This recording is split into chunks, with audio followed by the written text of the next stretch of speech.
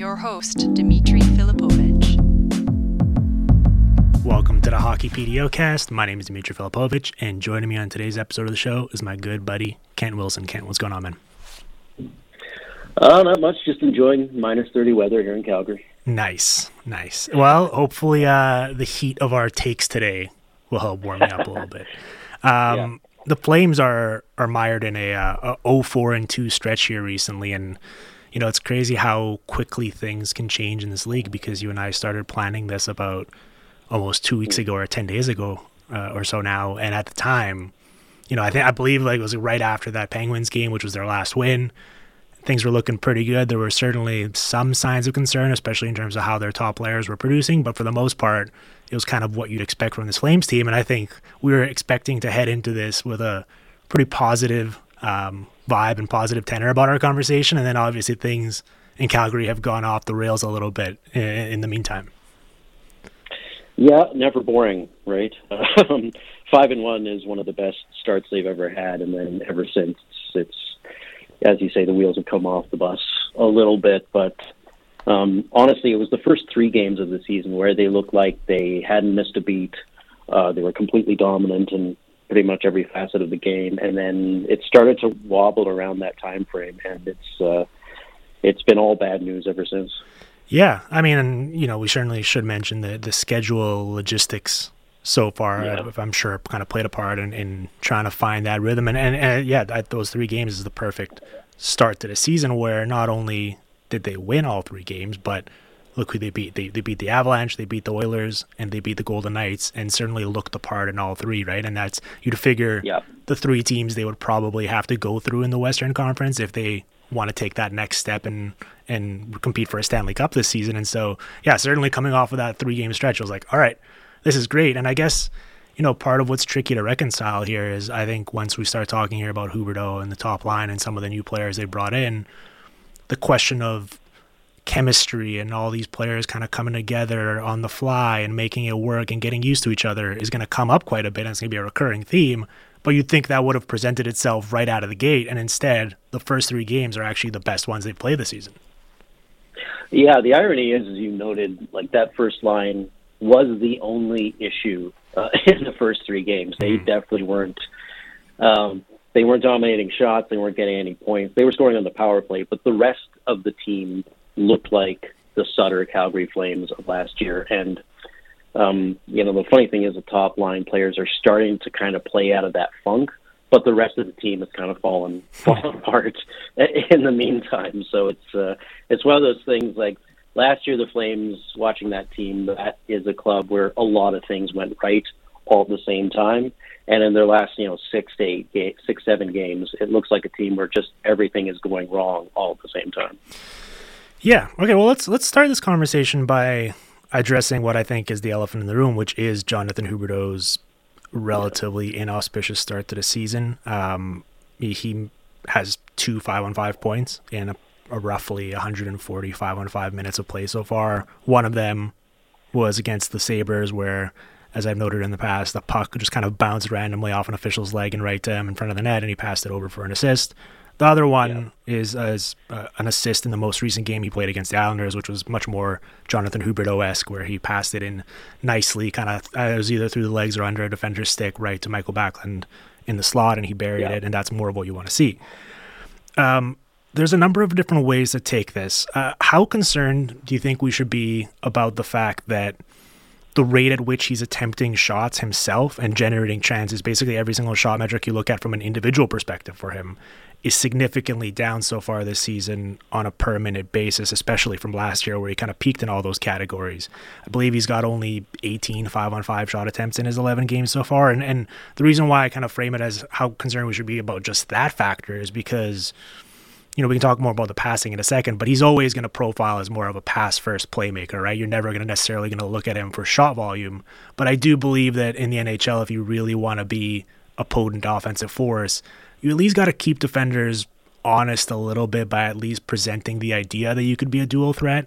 And so far, it seems like he hasn't been able to really generate anything himself. And I wonder if we should be concerned about that beyond just all the other stuff that's gone wrong.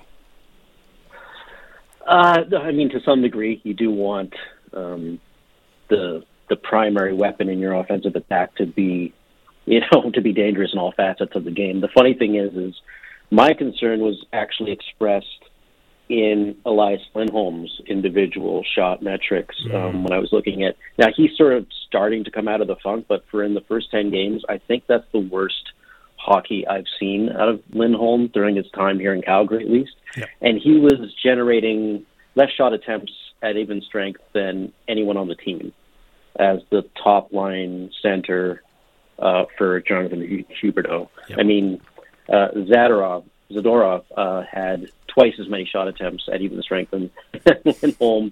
And when you're the trigger man on a top line with one of the best passers in the league, that's really concerning.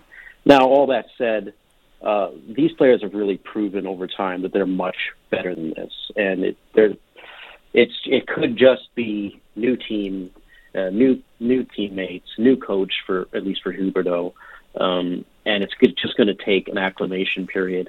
I think back to actually Doug Hamilton when he landed in Calgary, and he had a pretty good career here despite the way it ended. But his first half season, and especially the first 20 games, were horrendous. He looked terrible. So sometimes it might just be a settling in issue. Now, if we see this continuing indefinitely, if 20-game mark, 40-game mark, then yeah, Calgary's in big trouble. Yeah, Lindholm has definitely seemed more involved, especially offensively, the past 2 games from what I've seen, and I think it'll come around. The point is worth making. Like, timing really is everything, not only in life but also in the NHL.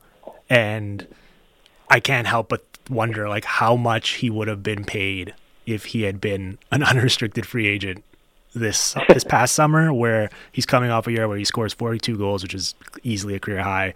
He finished second in Selke voting. All of his metrics were through the roof playing on that top line. And instead now he's kind of stuck on this deal where he's making only $3.85 million in real dollars this year, $4.85 next year, and then he'll be 29 when he's up for a new deal.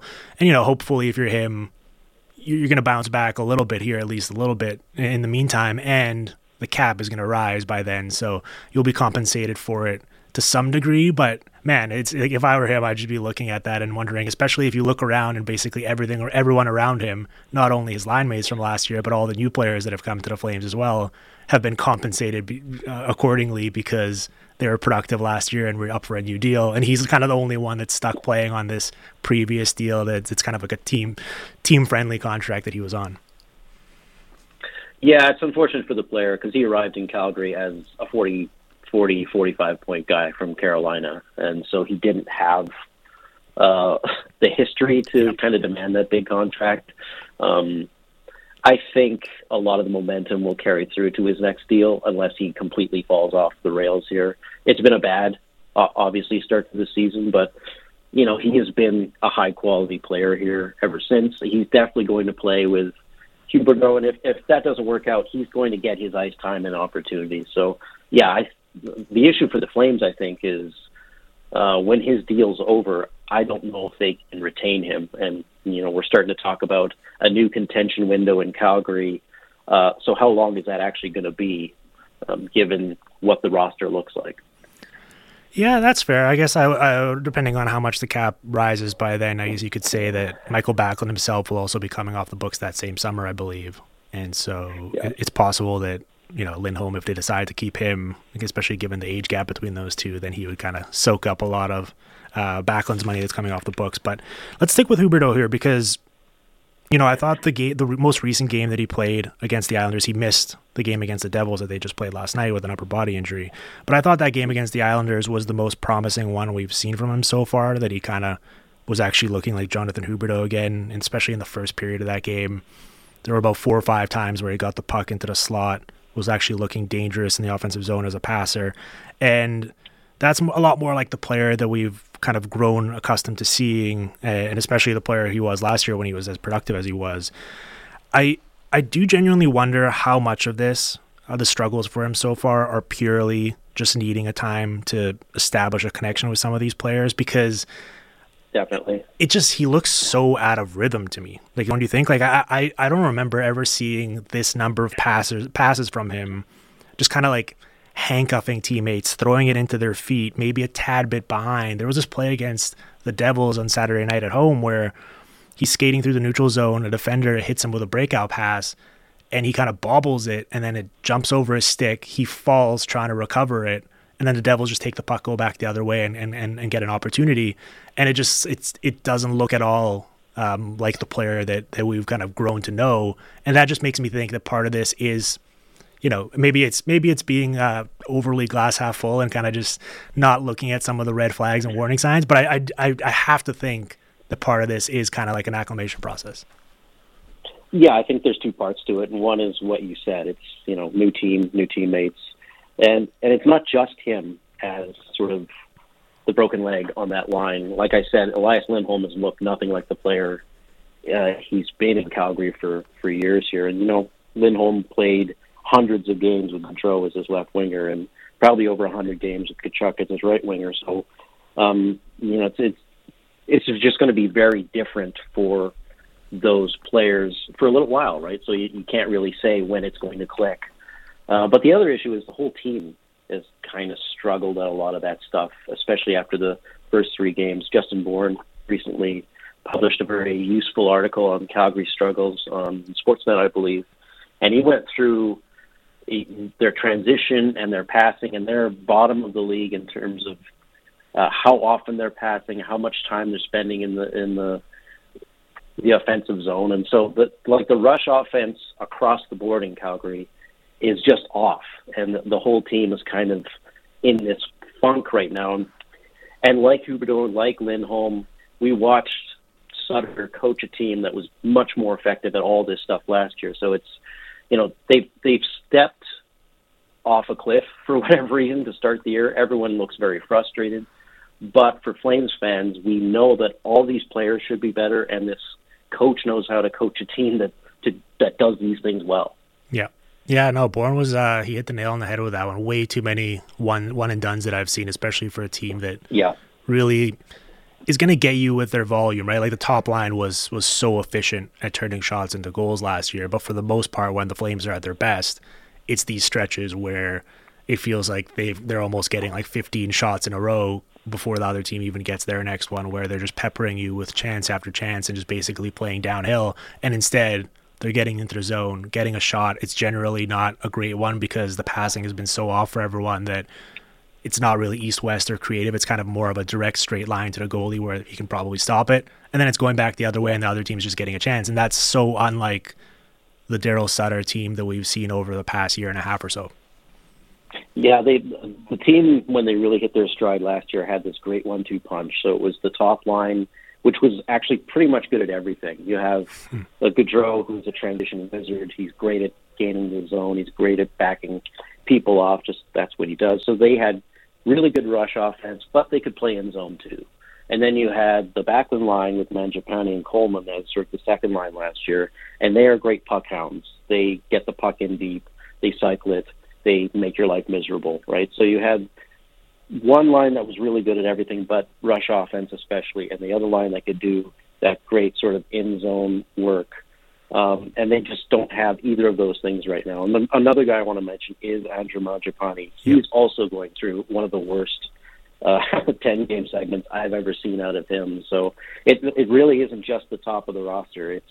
Or at least just the first line. There's problems everywhere right now. I'm curious what you think about this as a combo then. We've seen him for about 20 or 25 minutes so far, and I guess it doesn't make the most sense because both guys are natural left wingers, but I did think that having Mangiapane play with Huberdeau would help alleviate some of these concerns where, on paper, I think the idea of that top line of Huberdeau, Lindholm, and Toffoli makes a lot of sense. It's three really good players, but you mentioned that the success that top line had last year for them, and I think such a big part of it, above all else, was Johnny Gaudreau's ability to actually threaten an opposing defense with his speed and his ability to attack quickly, right?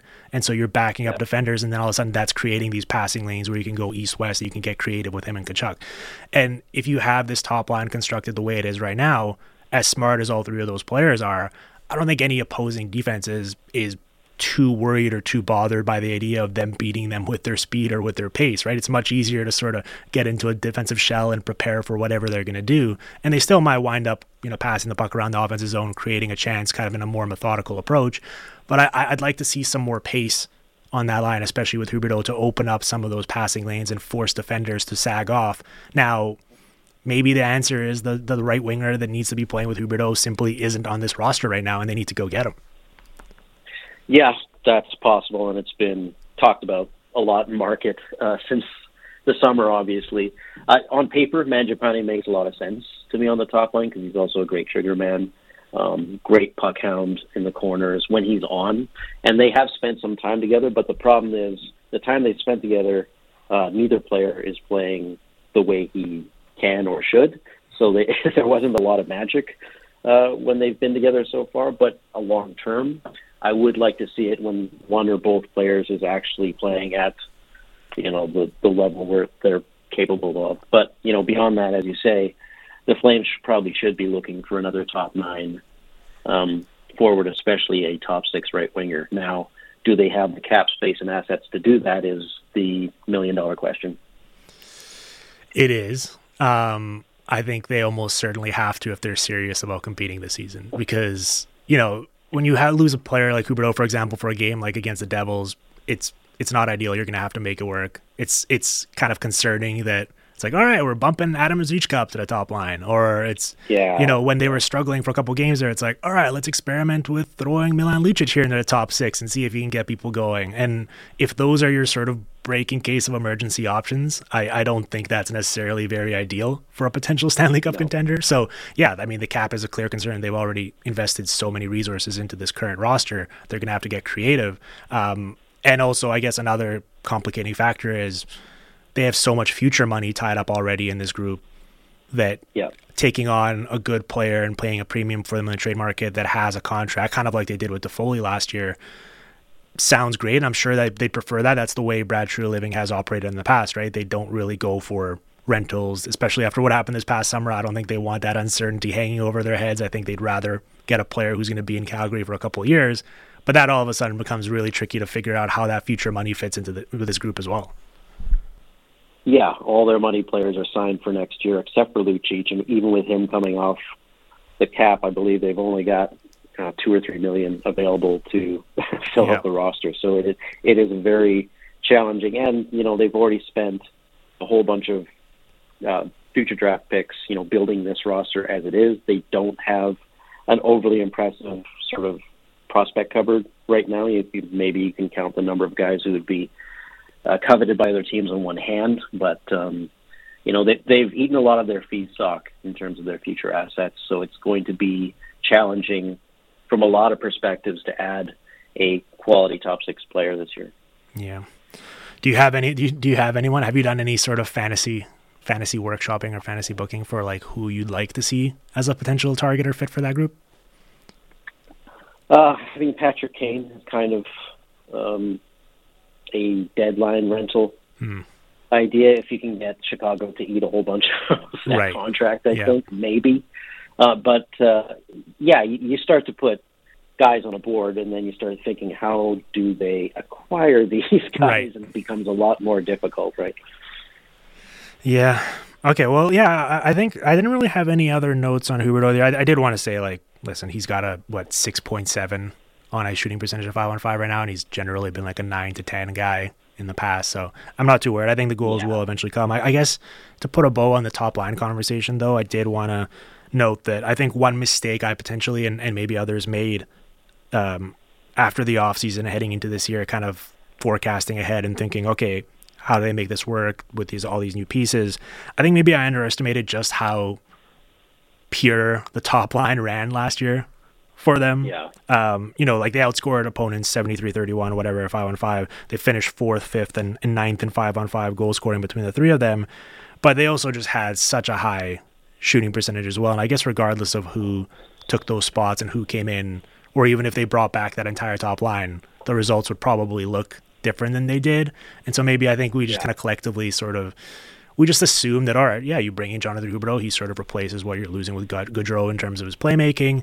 You're not really replacing Tkachuk on that top line. You're bringing in Kadri, giving you a bit more depth, but you think Huberdeau, Lindholm, Toffoli, 3 good players, they'll make it work. But maybe we did just kind of not properly account for just how good that top line was and how sort of impossible replicating anything resembling that success would be for them this season. Yeah, when I did some spots in the off season with podcasts and stuff, people asked me, how do you think this is going to go now that they've made all these moves? And I said, I have no idea. I've never seen an off season like this where a team takes one of the best lines in hockey, takes 2 of those players out, completely reforms the line. And as you know, the other thing I said was, even if Gaudreau and Tkachuk came back, they're probably not replicating that season just because that's not how hockey works. Everything went right for them. That is the best top line I've seen operating, covering the Flames since I started writing about them in 2004 or something. And that's, I covered Jerome McGinley for years. Yeah. And I've never seen that dominant a line for the Flames, and it's just probably wasn't going to happen again. So, the expectations, when all that stuff happened and what Treliving was able to do out of it, you went from this terrible low, at least if you're a Flames fan, to this new high. But the expectations of this first line just, again, being one of the best in the league is probably unrealistic.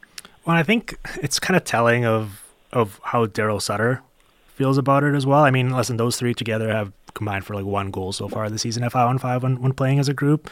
But, last year he rode, and understandably so given how they were producing, Gaudreau, Tkachuk, and Lindholm to such a high degree in terms of he was trying to get them out there whenever he possibly could, and their 5-on-5 usage was, a significant step up from basically everyone else on the team.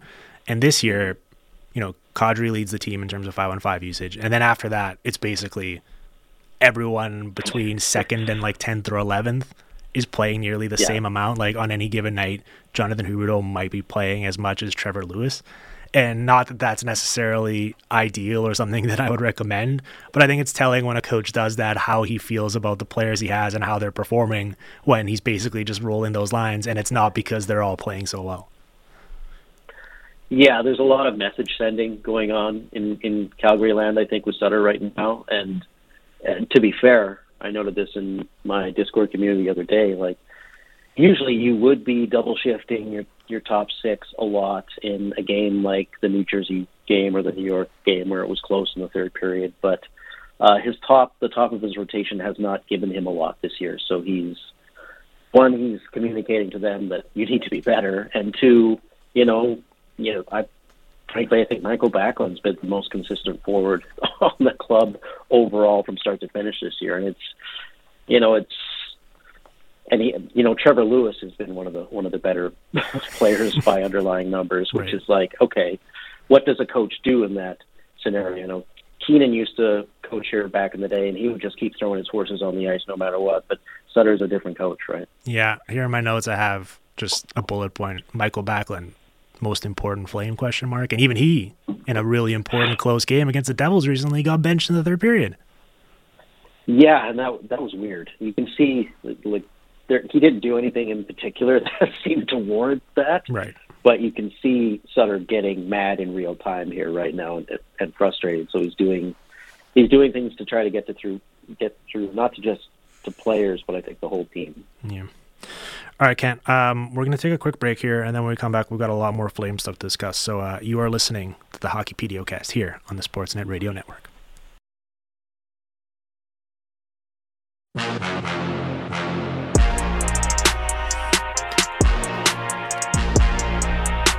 We are back here on the Hockey PDOcast with Kent Wilson doing our Calgary Flames deep dive. Kent, we've talked about the top line. We've talked about the forwards, I think, in general. Should we talk a little bit about Jacob Markstrom here? Yeah, let's get into it. All right. So in each of his first 2 seasons with the Flames, the first one being an abbreviated 56-game schedule, he's played roughly 77% of the team's available games in each of those first 2 years. So far this year, the team's played 12 games. He started 10 of them, including both legs of a back-to-back they just played, understandably so, given the workload wasn't necessarily huge in the first game. And, we just talked about how Daryl Sutter is trying to send a message, how to get this team going. it's clear that they wanted to have their number one goalie out there in New Jersey. Now, not that he was necessarily responsible for either of the losses by any means, but I'm really curious to follow the usage patterns here, because there was a lot made at the start of the year about how Sutter wants to get Vladar out there for at least one game per week. And I'm curious to see if they actually stick to that and what Markstrom's final game total looks like at the end of the season.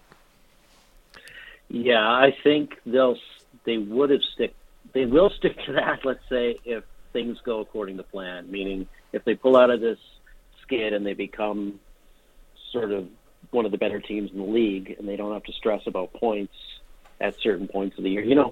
Vladar can come in once a week and it shouldn't bother anyone, but you're already seeing that plan potentially going off the rails with the team struggling and Sutter looking for solutions. So I think it really depends on, how long this sort of issue continues in terms of their play and their win streak or lose streak as it is, and how much better they get once they recover.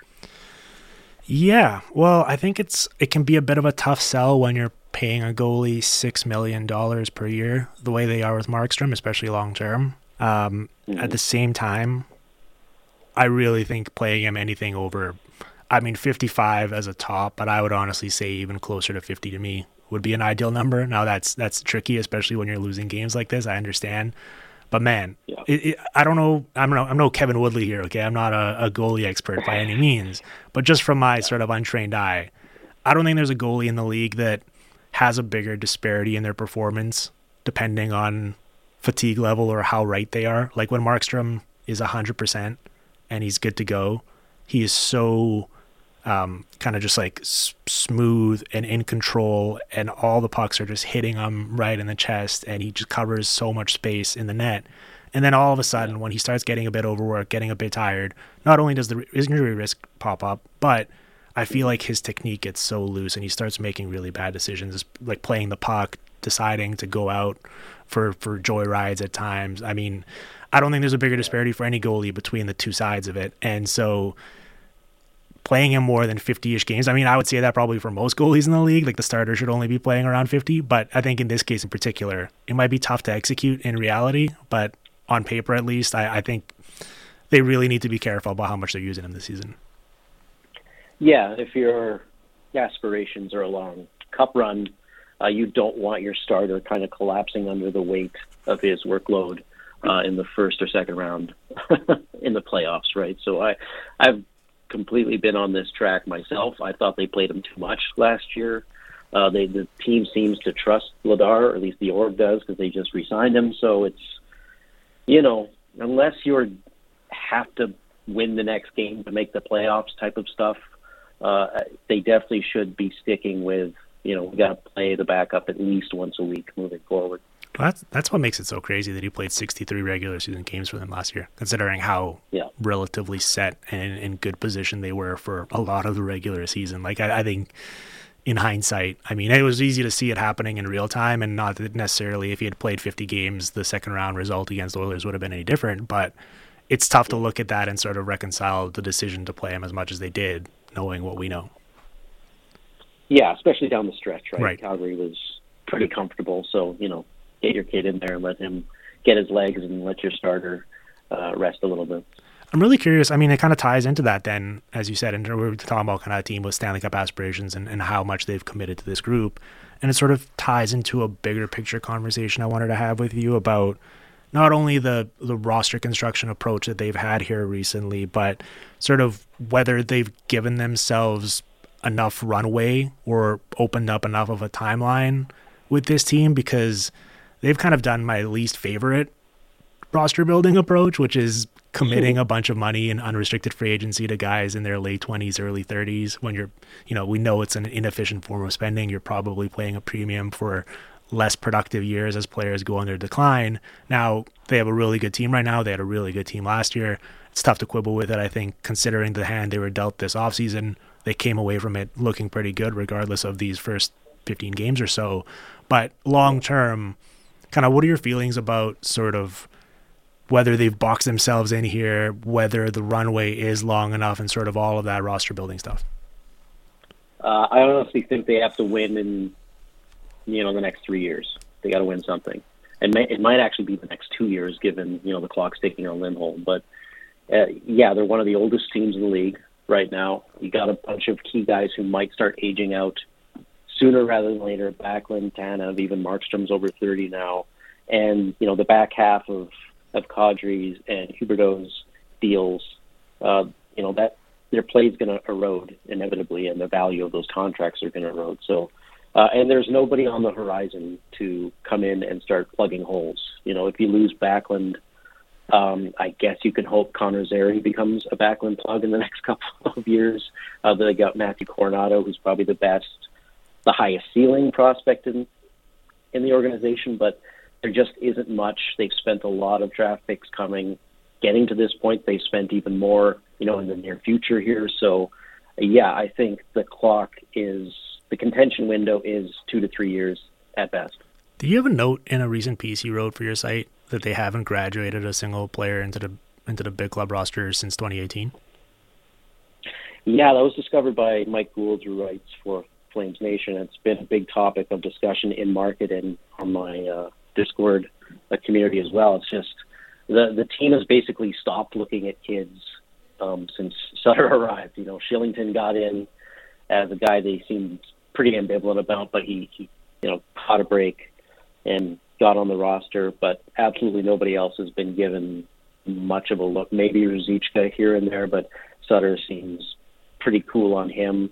They've got Matthew Phillips, who's been one of the best AHL players probably in the last 3 seasons, but he's scoring at a better than point per game pace right now. Jacob Pelletier had one of the best AHL rookie performances I've seen in at least the Flames organization for years, and none of them were even really looked at all. So it's, they're Sutter, at least in terms of how he's managing the roster, does not rate any of the prospects. And there's basically no blue chippers in the organization right now.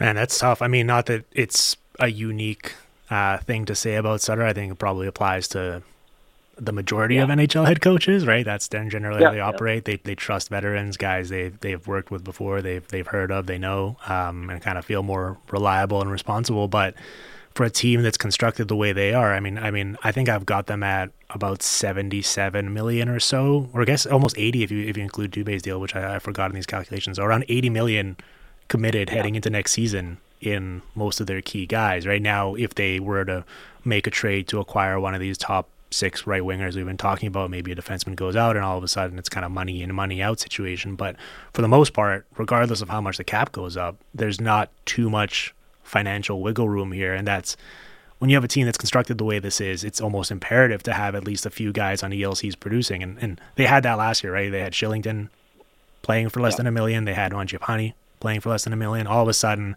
you're paying Mangiapane, $5+, and that becomes an entirely different calculus. And it's almost imperative that they find the next player like that. Now, that's easier said than done, but if they really want to have a shot at this beyond just this one season or so, they have to do that. Yeah, at the end of the day, being an NHL GM is an efficiency contest, right? And you can't build a contending roster which has only at market or above market rates for all the players on it. Just you run out of money. So it's going to be tough to plug holes if you're not at least auditioning players. We really saw it, last year. I can almost give the team a pass because they're also one of the healthiest teams in the league, and it's just half the time that's how kids kind of get their a foot in the door because, a veteran goes down for a couple of weeks, kid comes up and you say, oh, he can actually play. But it was actually the year before that annoyed me when they missed the playoffs in the pandemic there. Yep. And they're kind of playing out the string, and they really didn't play any of the kids much.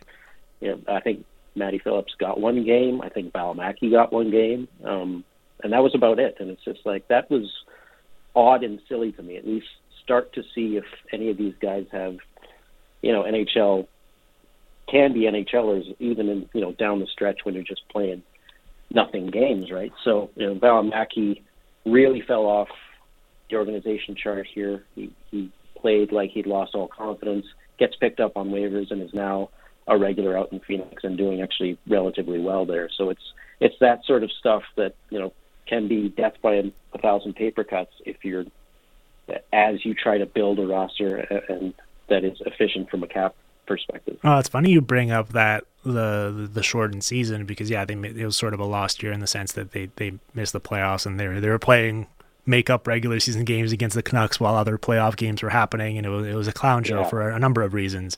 But heading into last year, actually, the reason why I was so high on the Flames, and I had like Markstrom for Vezina, Daryl Sutter for Jack Adams, them to win the Pacific. Like all of these were sort of like leans that I had because of the structure that they showed to end that season. Like I thought it was a very encouraging once Daryl Sutter came in, once they sort of started playing the way he wanted them to play.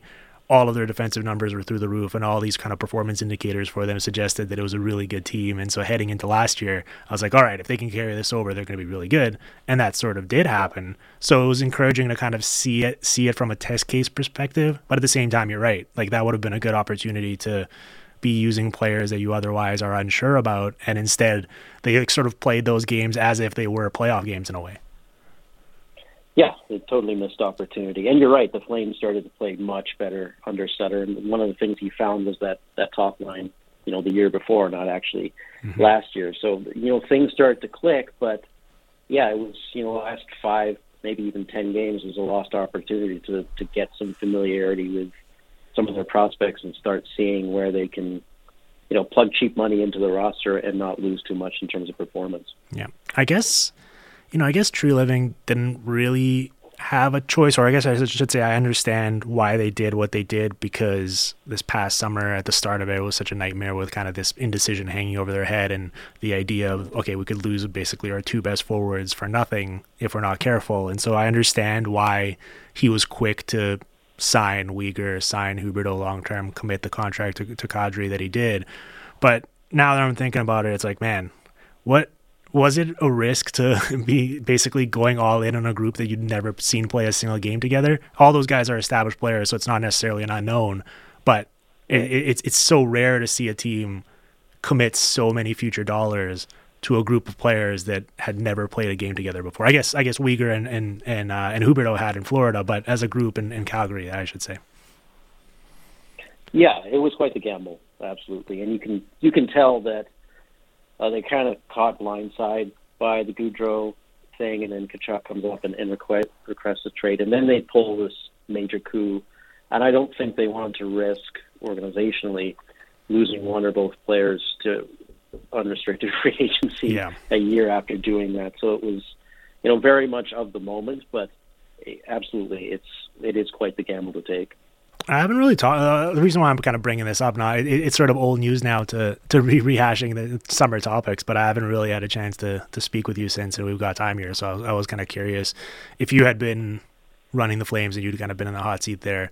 Is that the tact you would have, or the direction you would have taken, or would you have tried to kind of take a bigger picture view in terms of future assets and players that are young and productive but cheaper and give you more flexibility? Or do you think it did make sense for them to kind of go with more of an established group like this and really just kind of double down on the veteran approach? Blue sky and just putting myself in the big chair, I would have started rebuilding years ago, not even just last year. Right. Probably wouldn't have come to that. Probably at the end of that pandemic season would have been where I would have pushed the button. Just given that the Gaudreau window was starting to close, the team didn't look that good. I probably wouldn't have hired Sutter, even though he's done, a pretty masterful job upon his arrival. But you just see that, as I said, the clock is ticking. Now they've reopened the contention window a little bit with the major Tkachuk trade this summer, but it's the team has to be as good or better than it was last year, and even last year it didn't get past the second round for any of this to make sense. And if they miss that high bar, then things get really, really difficult pretty quickly here in the near future. Yeah, I guess it adds insult to injury that it happened to the Oilers in terms of losing to them in round 2 the way they did. But it's always tricky to overreact to one playoff series loss like that, right? The way they lost was in such dramatic fashion in terms of just basically after game 1, just getting blitzed the way that they did. Did you view that as kind of, all right, there's a fundamental flaw here from the perspective of our ability to match up here or to kind of get over that hurdle, and we need to make a change on the fly? Or do you just kind of view it as a one-off? Obviously, you know, Tkachuk and Gaudreau's free agency status and wanting out influenced a lot of this. It's not like Brad Treliving and the Flames chose to go this route. But was kind of bringing it back and just rolling it over even an option based on how the season had ended in an ideal world where both guys were still under contract? I think it was that was probably their best option.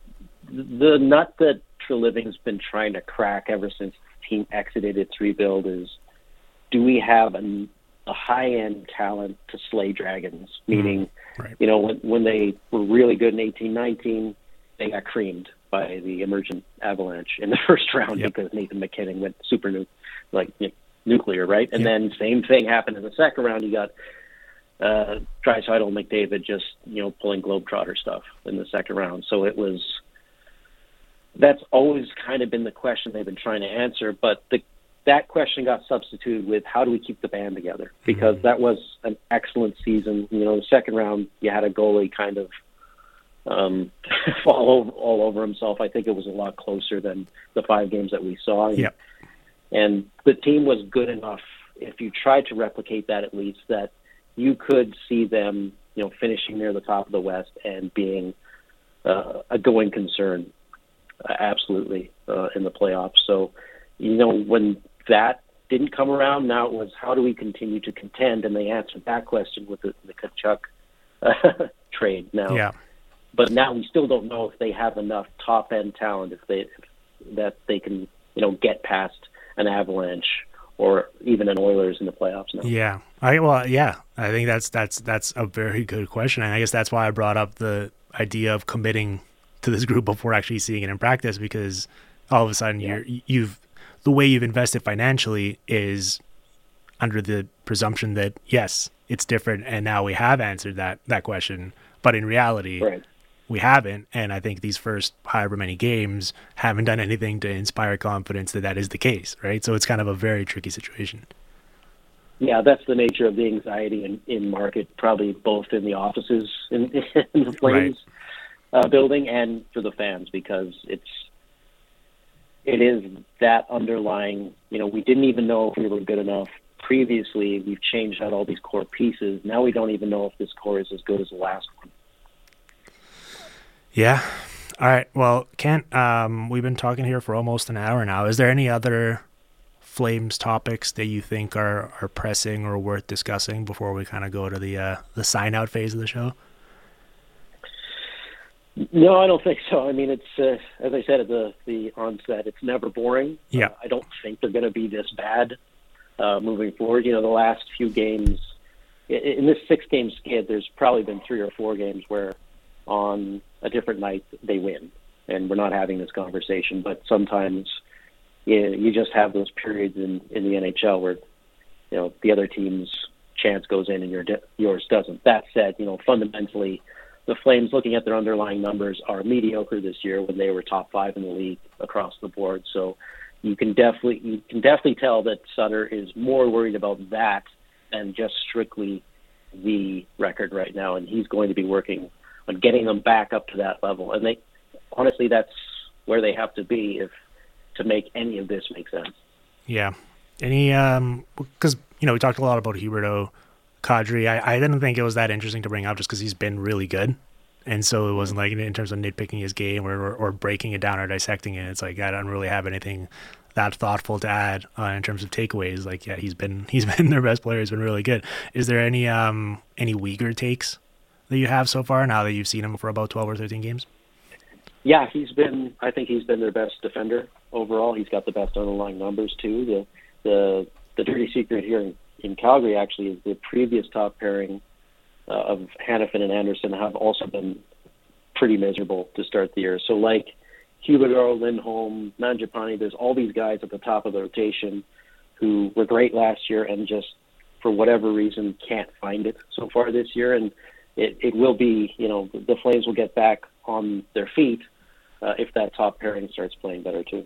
Yeah, and they've been, they started off a bit slow, kind of easing him in, but they've been ramping up Uyghur's usage pretty significantly here over the past couple of games, and I think he's one of those players where he almost looks better the more he plays, because he's able to effortlessly cover ground and eat up minutes the way that he does. And so I think it's smart, and I think the fact that he's showing that he's more than capable of doing so in Calgary is only going to empower Sutter to give him more and more leash here. Yeah, they're going to have to too, because they don't have Shillington, who's out indefinitely for personal reasons. Stone's injured now, so they're playing a couple of guys I would say were probably 9th and 10th on the depth chart as the third pairing right now. So they don't have much of a choice. Yeah, yesterday when I was watching, on Sportsnet, and after the puck drop in the first minute or so, they flash the graphics of each team's lineup, right, and then they go through the forward lines and they go through the defense pairings. And by the time they got to the third pairing for the Flames, I was like, I now watch a lot of hockey, and I was like, what is going on? Where did this come from? Yeah, losing Valimaki on waivers hurts a little more because of that. And then Connor Mackey, who the team has kind of rated as a good 7th defender, has struggled mightily with not a lot of other people, but he looked pretty miserable in his first few outings. So it's, as I said, a lot has gone wrong for the team in this little skid. So, but we'll see how it goes. All right. Well, Kent, this was a blast. I'm sure we're going to check back in as the season goes along. Plug some stuff. Well, plug your Discord. Plug the website that you're writing at now. I want you to get all that out there, because you took a hiatus there on us. You kind of disappeared from the writing scene, but now that you're back up and writing, even if it's kind of on a touch and go basis, I still, every time you put something out there, I'm quick to read it. Yeah, I appreciate that. So I'm on Twitter at Kent_Wilson. Big Body Presence on Substack, and Big Body Presence is actually my Discord server community. The Substack's a bit Flames, but also more esoteric, just philosophy of running a hockey team type of stuff. And The Discord is pretty much all Flames. Yeah, you've been at this for a while. I'm sure I brought this up on the podcast before, but you were up there at the Nation Network when I first started working, and you were one of the people that gave me a shot and kind of a foot in the door. So I'm always eternally grateful to you and all the others at the Nation Network for doing so. Awesome, man. Yeah, thanks for the discussion, and maybe I can come back, after a win streak. Under happier times, yeah, certainly. yeah, exactly. All right, this was awesome, Kent. Thank you to everyone for listening to the PDOcast today. If you enjoyed the show, certainly please go and give us that 5-star rating and review wherever you listen to the podcast, and we're going to be back tomorrow with more. I think we're having Ryan Lambert on, and we're going to bounce around a variety of different topics around the league, so look forward to that. And that's about it for today's show. So thank you for listening to the Hockey PDOcast here on the Sportsnet Radio Network.